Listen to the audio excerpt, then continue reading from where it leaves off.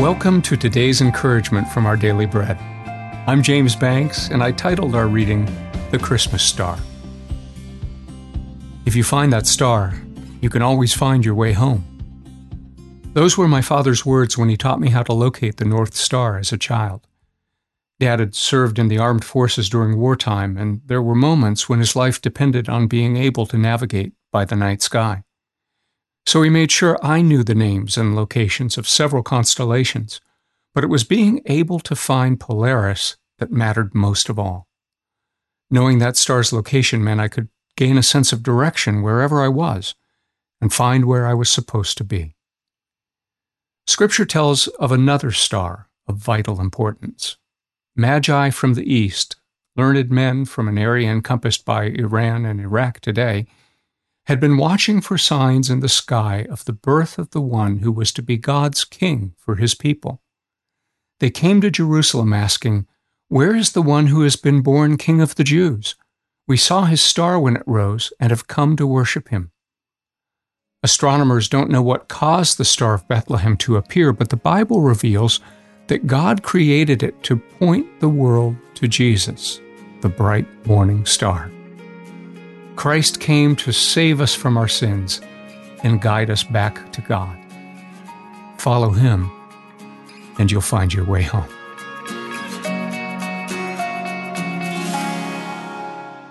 Today's Our Daily Bread devotional scripture reading is from Matthew chapter 2, verses 1 to 5 and 7 to 12.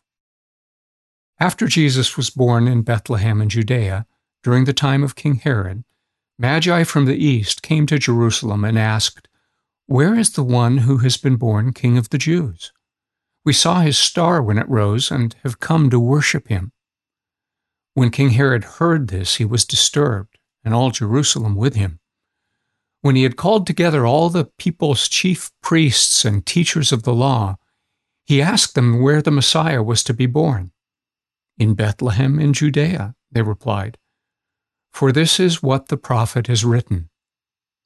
Now, picking up at verse 7, "Then Herod called the Magi secretly and found out from them the exact time the star had appeared. He sent them to Bethlehem and said, 'Go and search carefully for the child. As soon as you find him, report to me so that I too may go and worship him.' After they had heard the king, they went on their way. And the star they had seen when it rose went ahead of them until it stopped over the place where the child was. When they saw the star, they were overjoyed. On coming to the house, they saw the child with his mother, Mary, and they bowed down and worshipped him.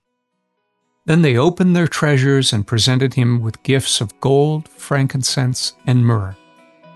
And having been warned in a dream not to go back to Herod, they returned to their country by another route.